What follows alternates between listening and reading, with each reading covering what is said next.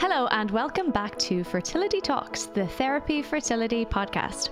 I'm your host, Renee Von Medding, and this season I'll be sitting down with none other than the Medical Director of Therapy Fertility, Dr. John Kennedy. Each week we will be chatting all things fertility, trying to conceive, and much, much more. We hope that through these series, through honest conversation and information, we can strip away some of the stigma that sometimes comes hand in hand with infertility and fertility treatment in Ireland. This week, we are going to be talking about fertility testing. Why? Why do we do it? What does it cost? And what are the benefits of early testing? So, testing, because you want to get to episode 8 and then start talking about testing. We really we planned that out well. Really organised here, guys. Yeah, good work. So what I want to talk maybe a little bit about is the overall testing that we would do as part of a fertility workup, what we specifically would do in therapy fertility, and what other circumstance would necessitate other tests. So actually there's quite a bit in this. You could go all day on this. First things to understand about testing. Whenever you're doing a test, you should be asking a question and trying to answer that question. And that means two things. You should want to know the answer to the question. Don't do a test unless you want to know what it's showing. And also, the test realistically should change your management depending on the results of that test. Otherwise, there's probably less value in doing it. The other thing, before we get into the nitty-gritty of it, is something that we often get asked in fertility. If you worked in fertility, you'll be very familiar with I just want you to test me for everything. And that can't be done because there's never any end to this. And inappropriate testing is incredibly dangerous because people who don't work in healthcare or in scientific fields have a tendency to believe the tests are absolute and binary, that they tell you if there is a problem or if there isn't a problem. And while that is more or less often the case, we know that all tests have a margin for error.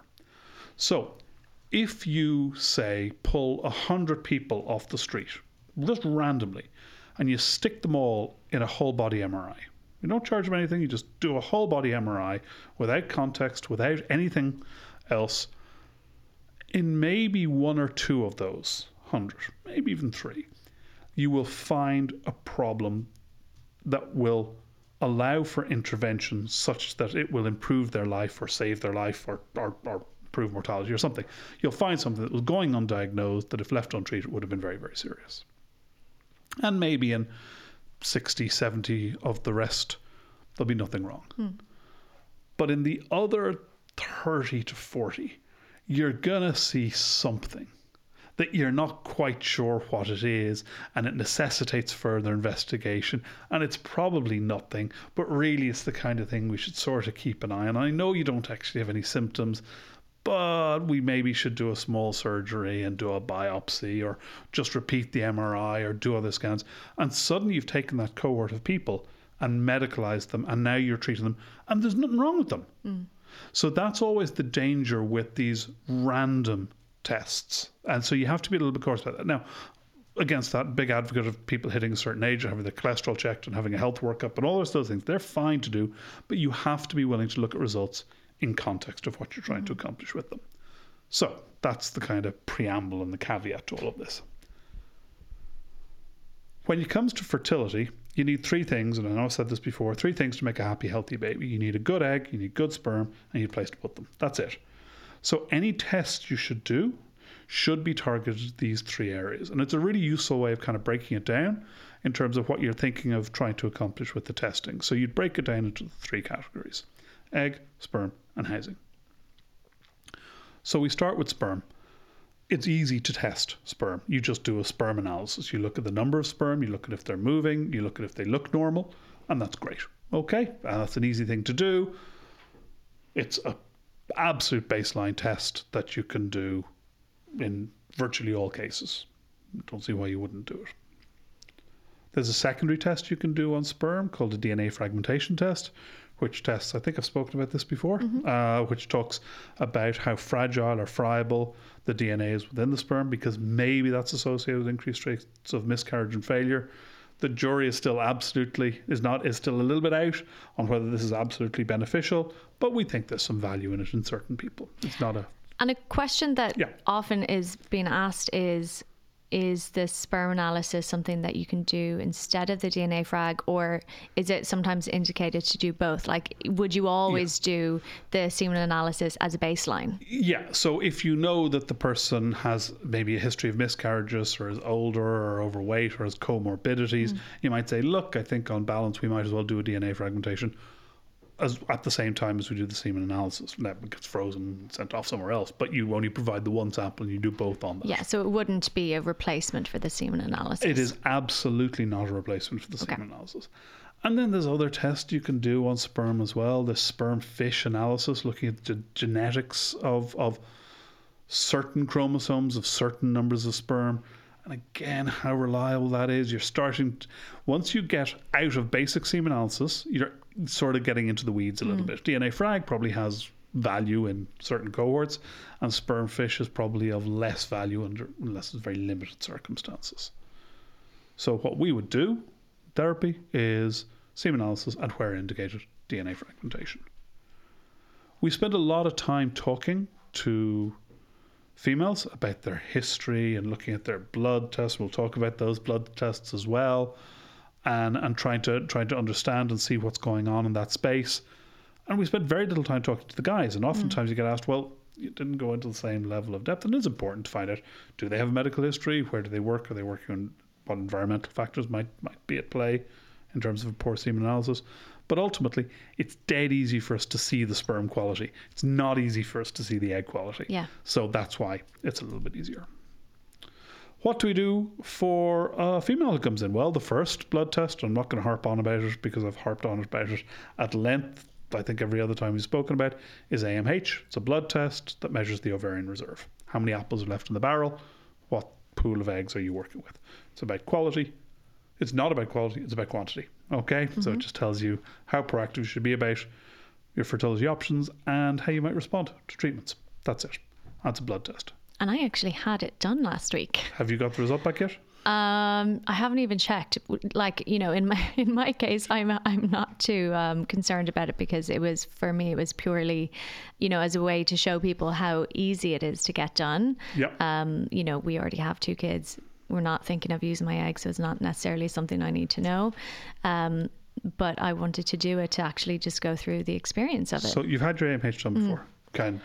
I've never had my AMH done before. That's the thing. So when we went through treatment before, we were very set on, and we talked about this in the reciprocal IVF episode, that when someone comes to you for reciprocal IVF, you're going to very much encourage both parties to be tested.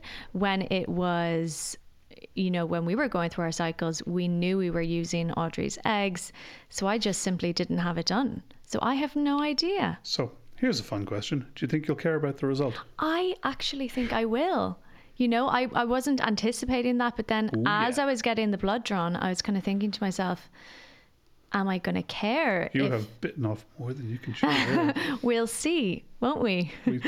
Renee's not coming to work. Yeah, but you're going to feel a certain kind of way. But it's interesting, of course you do, because it's information you're getting about your body. Yeah.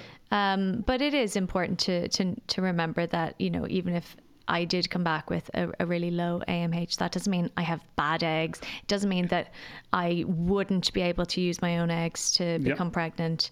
It is just information. Yeah.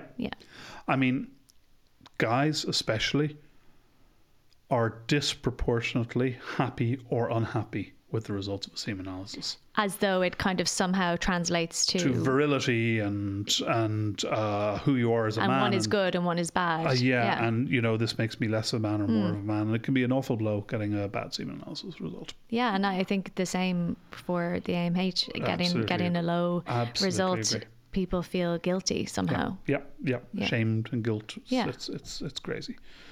So you do the AMH. Other bloods that commonly get done that I am not a fan of are baseline hormone bloods. So people will have their FSH and LH checked early on in a cycle, or their progesterone checked 3/4 of the way through the cycle, day 21 progesterone. Why might you do these things? Well, FSH and LH are hormones produced in the head. They're produced in the hypothalamus, stored in the pituitary, and they control and regulate the growth and release of your follicle and egg every month. As you get older and as the ovaries have to start to work harder to produce eggs, you get a positive and negative feedback loop. So a signal is sent from the ovaries up to the brain saying, listen, we're having trouble producing eggs, we need more FSH. So your FSH rises the more the ovaries are struggling to produce eggs. If you take somebody who's 85 years old, who's been menopausal for years, and you check her FSH, it'll be really, really high. Mm-hmm. It's a crazy system when you think about it, but it just screams along. Checking FSH at the start of a cycle will give you some information. But unless the person is menopausal or perimenopausal or some kind of weird endocrine disorder where they're not producing anything, it's not going to tell you that much. And it's certainly not going to be nearly as valuable a piece of information as doing an AMH. So while I'm happy occasionally to check an FSH at the start of a stimulation cycle, and it's a value we can use to see how people might respond, for the most part, if I have somebody who's trying to conceive, I don't actually care what their FSH is, if their AMH is normal, because I've done a bunch of other tests instead. Equally, a day 21 progesterone probably isn't that useful either, and it's a test that's done an awful lot too. This is a blood test that's assumptively done, we think, about a week after you've ovulated. So we think if you're ovulating on day 14, we check a progesterone on day 21, it should have risen, and that would suggest to me, oh, you ovulated a week ago. So that's nice, I suppose, to hear that you ovulated, but it's of no value to you on that cycle. It was a week ago. It's closing the door after the horse has bolted. Equally, if your cycle is longer or shorter, that day 21 isn't the right time to do it. So it's not a test I'm particularly fond of either. If you have a regular cycle, I'm 85% sure that you're ovulating regularly every month. Anyway, not 100%, but 85%. So there are a couple of tests that tend to get done an awful lot, which I don't think are particularly of value. And what blood tests are of value? There aren't too many, to be honest. There are probably more blood tests done than there are blood tests of value. So what I would always do, I'd check a thyroid screen. Look at thyroid, is your thyroid gland is in your neck. It essentially controls metabolism and metabolic rates. We know that hypothyroidism and hyperthyroidism, low or high, can have implications for ability to get pregnant, cycle regulation, and miscarriage. So it's an important thing to kind of keep an eye on and keep tight control of. So I always think that's something that absolutely should be done. Some people have suggested prolactin should be checked. I used to check it all the time. I don't anymore. We know that if your prolactin is high, it can play merry hell with the cycle. But if the cycle is normal, it doesn't actually matter if prolactin is high. And the other thing about prolactin is it's a terribly unreliable witness. Prolactin is a hormone that responds to stress. It goes up when you're stressed. Lots of things can cause you to be stressed. Something that can cause somebody to be stressed is having a blood test. I have a funny story about prolactin. Audrey, when we were going through a second cycle, had a shockingly high prolactin, and the cycle was going to get cancelled. But we figured out the reason why it was so high, because then had a follow-up one and it was perfect. It was so high because we had a 1.5-year-old in with us while she had the blood draw, and the 1.5-year-old was screaming, freaking out. So of course. So then the secondary tests you can do if the first one's high to see is it real, but it just turns into hassle and worry and anxiety. It's daft. So I've stopped doing that. The other test that sometimes gets thrown around is testosterone. If somebody's testosterone is low, should they be boosted? Again, the evidence of that is very, very thin. So I think checking somebody's testosterone, all you're doing is ramping up their anxiety. And these are all female tests, female blood tests. Female blood tests. This would be it. Are there any blood tests you do for men? Sure, yeah. I mean, if the sperm is very low, you can check the hormones. You can do exactly the same: prolactin, FSH, testosterone. You would do them in the context of, the sperm isn't looking right. Why is the sperm not looking right? It wouldn't be just off the bat, Exactly. And if the guy had a very poor sperm analysis, you could even do genetic testing to see is there a genetic reason, and then you do the hormone test to see is what we call the hypothalamic pituitary axis working well to coordinate the promotion and development of healthy normal sperm.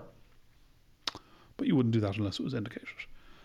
And just as I've kind of crapped all over a whole bunch of these tests, I'll happily do them if they're indicated. But blanket bombing everybody with them causes more worry and anxiety. So the core tests, you check the thyroid, that's a good idea. You check the AMH, that's a good idea.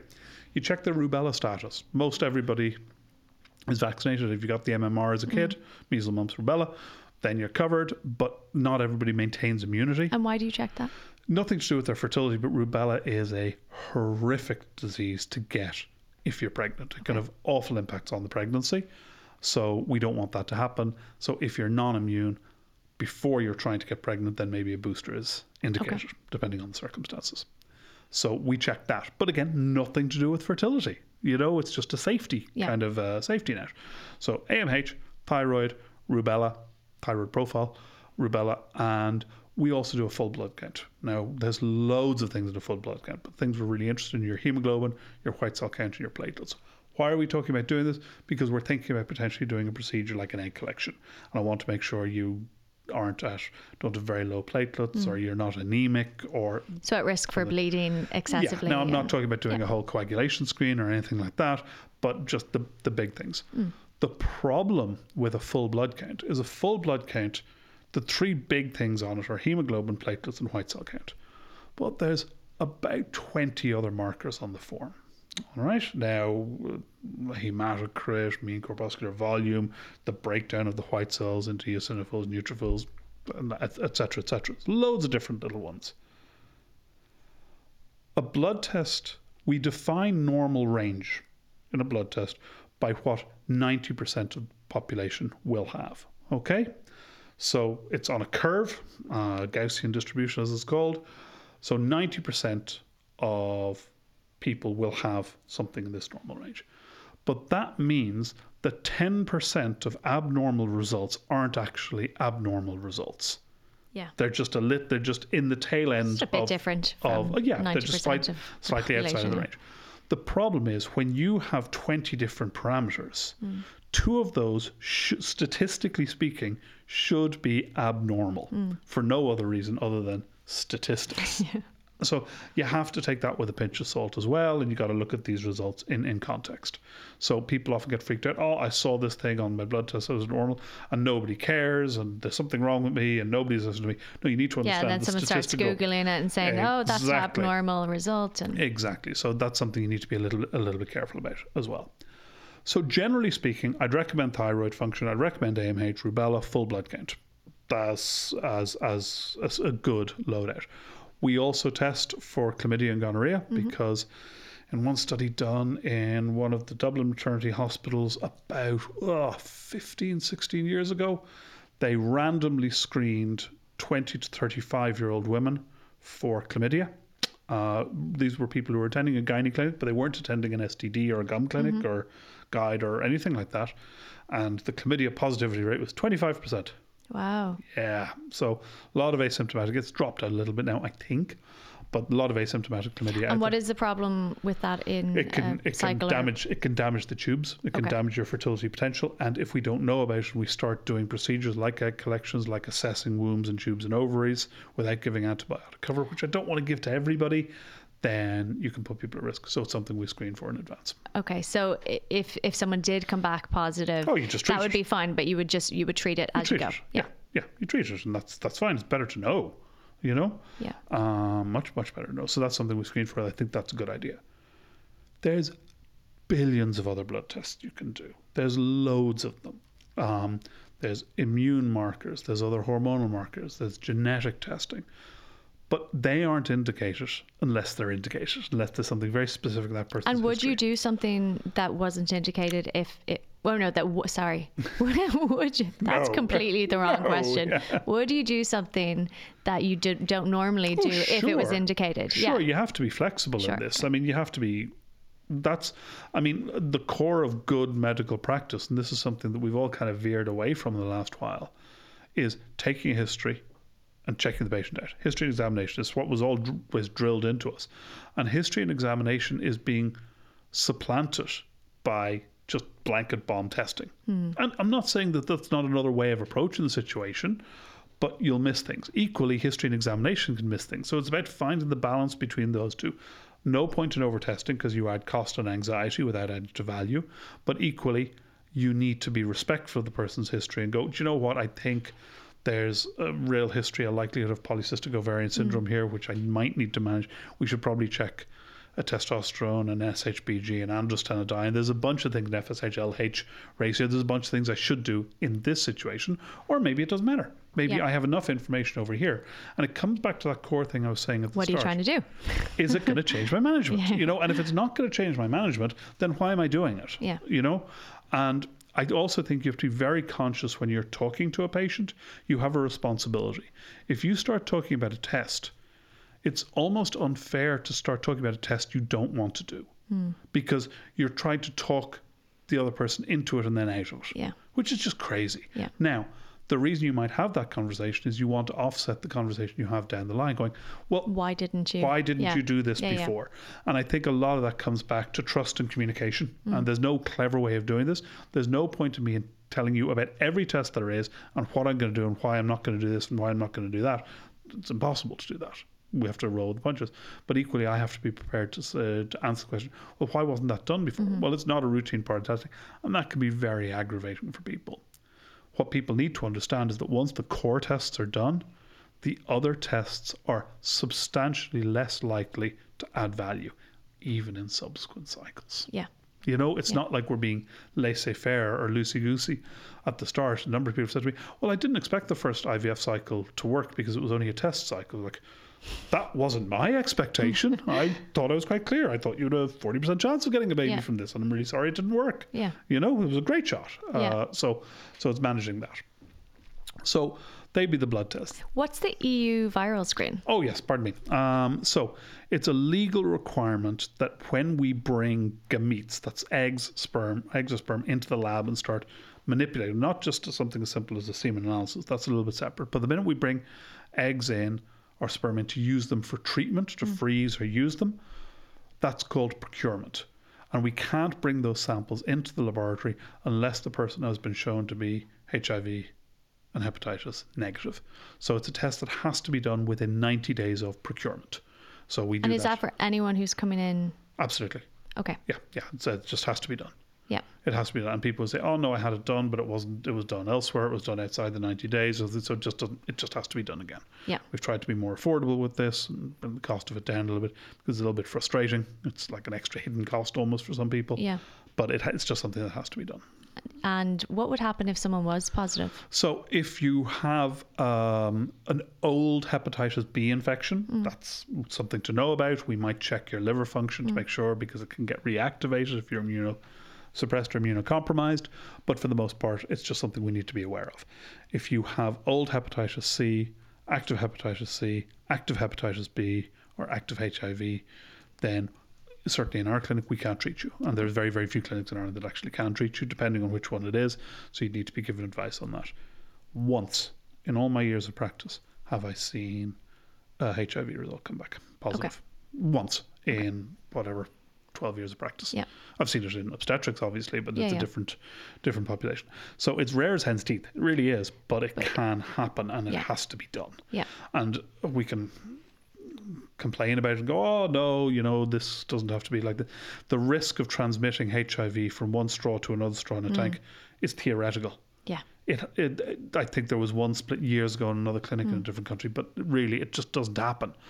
But we're still super cautious, so it just has to be done. As you have to be. You kind of mentioned there about accepting results from other clinics. Is that something that we do? Oh, I'm a big fan. I mean, like reinventing the wheel is a waste of time. So if somebody has had tests done and they are reasonably in date, of course I'm going to accept them. Absolutely. Now, the problems start to arise when people go, I had that done, but I can't provide you with get the result. And you go, but they told me it was normal. I went, that's great, and it's not a question of trust. It's just I kind of wouldn't really want to see the whites of their eyes with it, and obviously that can take some time and all the rest. We're flexible in this. So if anyone is thinking of maybe coming to therapy and they've had testing done, it would be a good idea to maybe get those results. So this is almost like a little plug as well. Which, well, I mean, I suppose while we're here. People need to realize they aren't the GP's tests and results. They aren't the hospital's test results. They aren't the clinic's test results. They're your tests and they're your results. And frankly, you should get them as soon as they're done. Immediately. So we've changed the script a little bit. We're not acting as gatekeepers. As soon as we have the results of your tests and investigations, they get published to the portal, your access to your medical records. And you can download them, you can do whatever you want with them. They're yours, they're secure, they're published securely, and they're your results. Now, I think that's the right way of doing things. I think it's absolutely the correct way of doing things, and it's how we should all be acting. It's how modern healthcare should work. We aren't gatekeepers, we aren't holding the results. The downside of this is that people will see their results, and they will see their results without perhaps having the context or the medical background to interpret them correctly. So they hit Google and they immediately start driving themselves nuts, and maybe they're not due to have a medical review for 3 or 4 weeks, and they freak themselves out for that 3 or 4 weeks. That's the downside. You can counteract that by explaining, look, we're going to do the test. As soon as we have the result, we're going to publish it to your portal. We will talk about it, and it'll be there, and don't freak out. And that, I think, is working really well, actually astonishingly well at the moment. People are getting behind that, and they're responding very well. And people can send in a query to the portal. They certainly can. And if people want to move their appointment and there's availability, we can do that as well. You know, so there's lots of different ways of doing this. But I still think while there's challenges with every approach, but it's still your better. Personal information. It's your information. And so this notion of I need to get my results from X, we need to subvert that completely. We need to change how we think about that. They're your results. You should already have them. Yeah. You know, we won't give you that. We won't give you the copy of that note, that record. Is it? Why not? Yeah. They're mine. Yeah. They're not yours. You're only minding them for me. Yeah. So, you know, getting ahead of that, I think, is really, really important. And then the last thing you have to test is the housing. The womb, the tubes, so the that's ovaries. Talking about ultrasounds. Yeah, that's one way of doing it. Okay. Yeah. So this is where it's slightly controversial. What we're doing, I think is the right way of doing it because it's what we're doing. But you would have some pushback on that. At the most basic, you can say it's reasonable to do an ultrasound, an internal transvaginal ultrasound scan on a woman to see the size and shape of the uterus, and to look at the ovaries and look for any ovarian cysts, and to do that antral follicle count, the other marker of ovarian reserve. It is also reasonable to say if the tubes aren't swollen or distended, if you can't see anything abnormal there, it is perhaps reasonable to think that the tubes are open. Okay, so maybe you don't need to test them.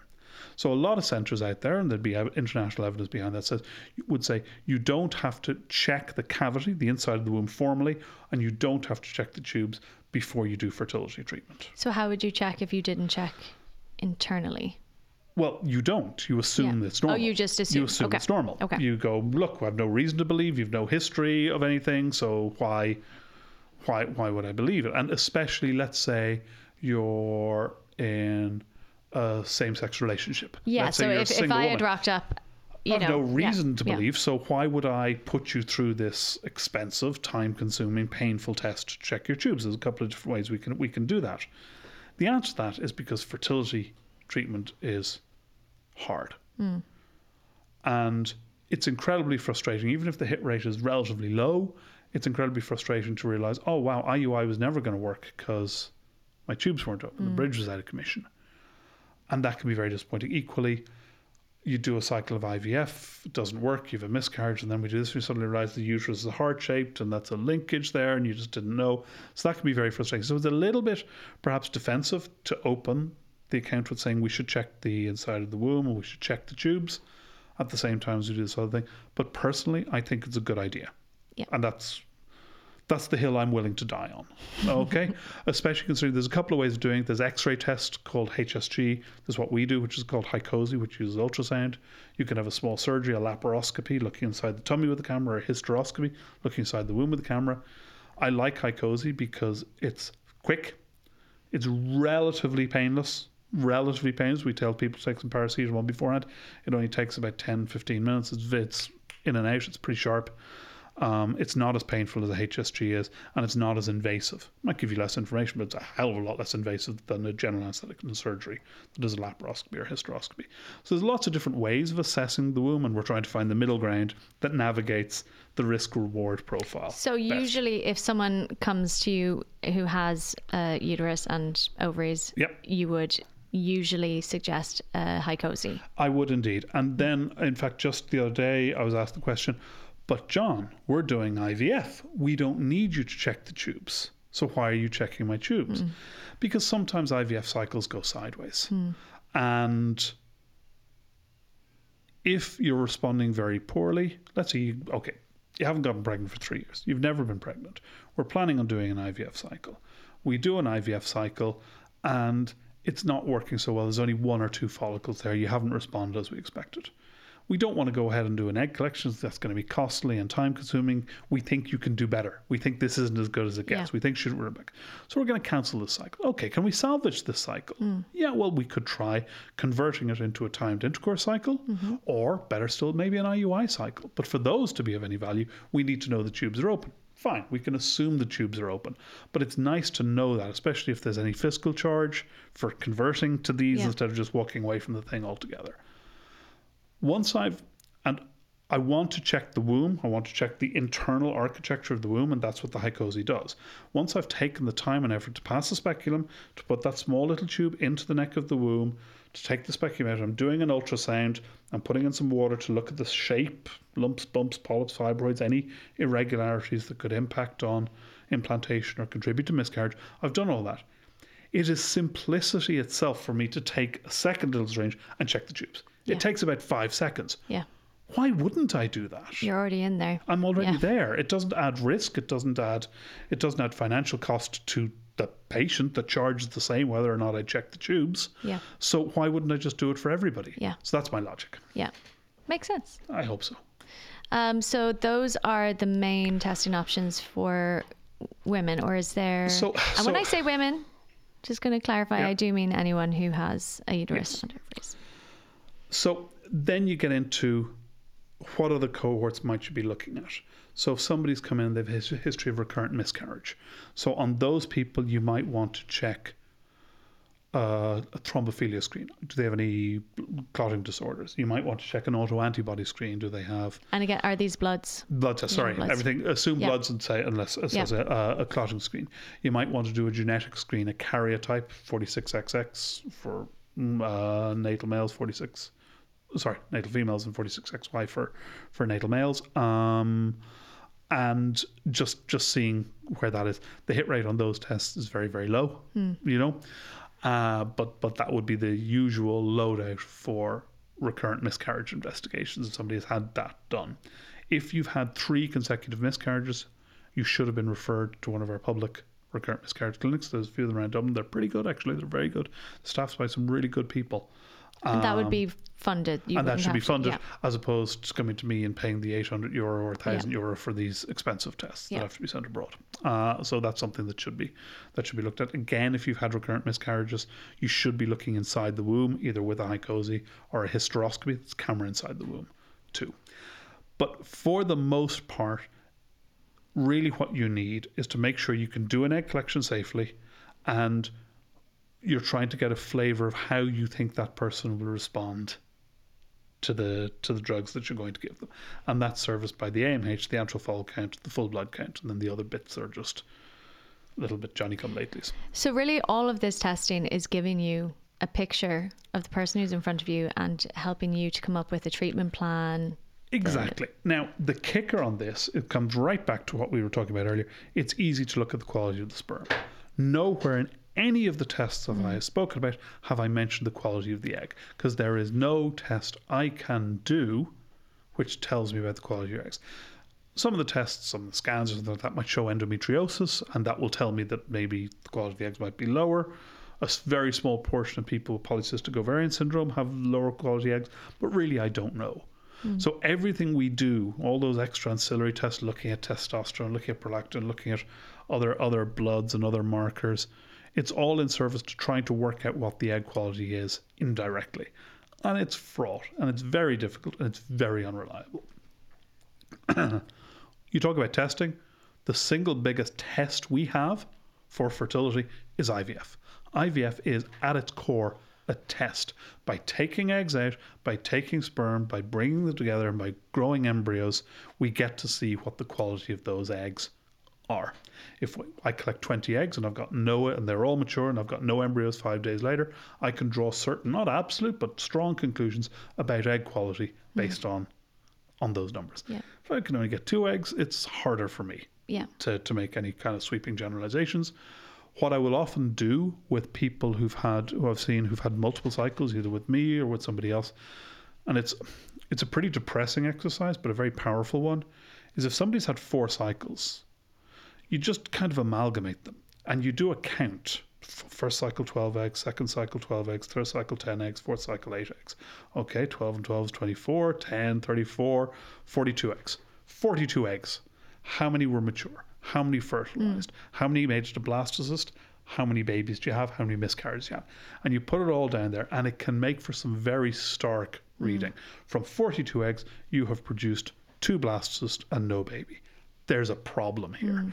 But because you've kind of fallen from cycle to cycle, you've never really put it all together. And fair enough, some cycles might be better than others, but there's a value in amalgamating that core information. Yeah. So that's the value of IVF as a test, is that you learn and you adapt, and that more than anything else will allow you to direct the conversation and find lines of attack for going forward. Is that kind of why you're more of a fan of IVF than IUI? It's that's one of the core reasons. Yes, because you don't really, like, if IUI doesn't work, you don't learn anything. You're none the wiser. Yeah. So that's it. I mean, the other reasons are IUI is less successful than IVF for the most part, and fertility treatment sucks. I am under no illusions that nobody in their right mind wants to ever see me. I get that. So I'm very much of the school of thought, and this does not suit everybody, but I'm very much of the school of thought, get in, work hard, get out. The less time you spend engaging with fertility services to get where you need to go one way or the other, the better off you are. The longer your journey, the worse off you are. Yeah. The worse off you are financially, emotionally, psychologically, and physically. So IUI can work, and I often sound down on IUI, but I just know what it takes out of people, and I want them to get a real bang for their buck, not just financially, but in all senses of that. And for me, for the most part, and there are exceptions, IVF does that better than IUI. Yeah. Talked about cost a little bit there. Yep. Let's go back and talk just briefly about some of the costs involved. Sure, because we have separated out the cost of testing to actual treatment packages. So what we've done is, now I'm going to get this wrong. I'm going to get murdered for it. I think our blood package profile, and that's the stuff I want: AMH, TSH, T3, T4, that's your thyroid screen, rubella, full blood count, chlamydia and gonorrhea. I think that's €200. I'm looking it up. I think there's an egg freeze workup where we don't need to go to quite the same depth, but we do need the chlamydia, the gonorrhea, the AMH, on the full blood count, and I think that's €150. Full marks, yeah. The 200 for the full workup. The and then 150. HIV and hepatitis screening is €100 each. Mm-hmm. The HyCoSy test is €300. Yep. The semen analysis is €100. Yep. And the DNA frag, I think, is 300. Yep. Which does include the semen analysis as well. So semen analysis and DNA frag is 300. So that's the core things. We have all the other little bits available, and there's individual cost. What we really want to do is 2 things. One, be really transparent about the pricing. Yep. Okay, know exactly what you're getting into. It's important to do testing before you do treatment. Yep. It is unfortunate there's a cost associated with that. I would like to think that these price points are competitive, by which I mean I know these price points are competitive. Yeah. Yeah. It's cheaper. Yeah, it is. But why has that part of it been separated out? Like, I know the logic behind this, but so you explain to me. Because doing the testing allows me to direct the conversation. You might come in and you might think, I want to do IVF. My chance of success with IVF are 50%. I go, okay, right. I think you're wrong. I think based on your age and your history, your chances of success with IVF are 30%. Oh, that's disappointing. Well, it is disappointing, but we're going to do some tests. Then we do some tests. At the end of those tests, I come back and go, we've got some issues here. I think your chances of success with IVF are 5% or 2% or 1%. We've got real challenges here. I've seen some patients, some of whom I've referred on. We've done the Hycosi. I'm seeing a cyst in the ovary. I'm seeing a fibre in the uterus that needs further assessment. I've sent them on for MRIs. It's vital that we do this information before we do procedures. That's just grossly irresponsible not to. But the testing is all in the service of not telling the patient what they have to do, but giving them the information and the knowledge of what the test results are, what they mean, what the options are, and what these test results and options, how they interact, what impact they have. And then once the patient understands that, then whatever they decide to do is the right thing to do. So they get all that information. I'll give a recommendation. I have no problem doing that, but at all, of course, based on experience and expertise and things like that. But ultimately, it's their call, you know? Some people will bite your arm off for a success rate of 10%. That's brilliant for them. Some people think that 50% is low. Yeah. And they're both right. Yeah. Nobody's wrong in that situation, but it's just about making sure those expectations are managed appropriately right at the front end. So testing is about doing things safely and making sure that we're doing the right things to the right people. Yeah, and also if you had built in any of those tests into a cycle, and then someone decides not to go ahead with the cycle because they've been given this information that they have 1% of chance of success, they've paid for. Well, they would be rightfully upset. Yeah. Yeah, understandably so. But you knew that it was going to. And I've always tried over the years to be really transparent with people, because it's a horrific thing to hear. I had no idea my chances were that bad. Well, geez, I feel pretty bad because you're 20 grand in the hole. Yeah. You know? Yeah. And we now need to make sure that if that is the case, it's not enough just to say, well, we told you and we wrote down. Like, if you've got somebody who's come back who has ever said that, you need to look at your process and you need to go, hang on. How did a person get that far thinking? Because there's got to be some degree of co-responsibility there. Now, look, some people stick their head in the sand, and I get it, you know. But my job isn't just to say it's a 1% chance of success. There has to be a little bit on me to make sure they understand what exactly that means. And some people, they twig straight away. They know exactly what that means. Some people go, so that means I need to do 100 cycles to get one baby from you. Yeah. I think, I get, that's what 1% means. And it's fine, you know, people have different understandings of these things. A lot of people will conflate to, I sure look at Lee the worker, it won't, 50-50. That's not true, you know. I remember explaining, I think to my mum once, the chance of winning the lottery was 1 in 24 million. Yeah. But if you bought 2 tickets, that dropped to 1 in 12 million. If you bought, 3 tickets, you could see her brain working. If I buy about 12 tickets, I've got a lock on this thing, you know. But once numbers get to a certain big point, they stop making sense to people. Yeah. Now nobody really appreciates the difference between millions and billions. Not really. Yeah. You know, it's a great way of getting economics past us. So again, just taking the time and the effort to make sure that people understand what that means, especially when there's a disconnect between their expectations and what you think you can provide. Yeah. So last thing I want to talk about is testing for people who maybe aren't necessarily thinking about becoming pregnant now. Yeah. And what would you suggest? This is the big drum I'm beating all the time. I think that people, once they hit their mid-20s, once they are starting having cervical smears, that's when you should get your AMH checked. I don't think you should do anything with the result unless it's abnormal. I think you should just get it checked. Yep. No, take control of the situation.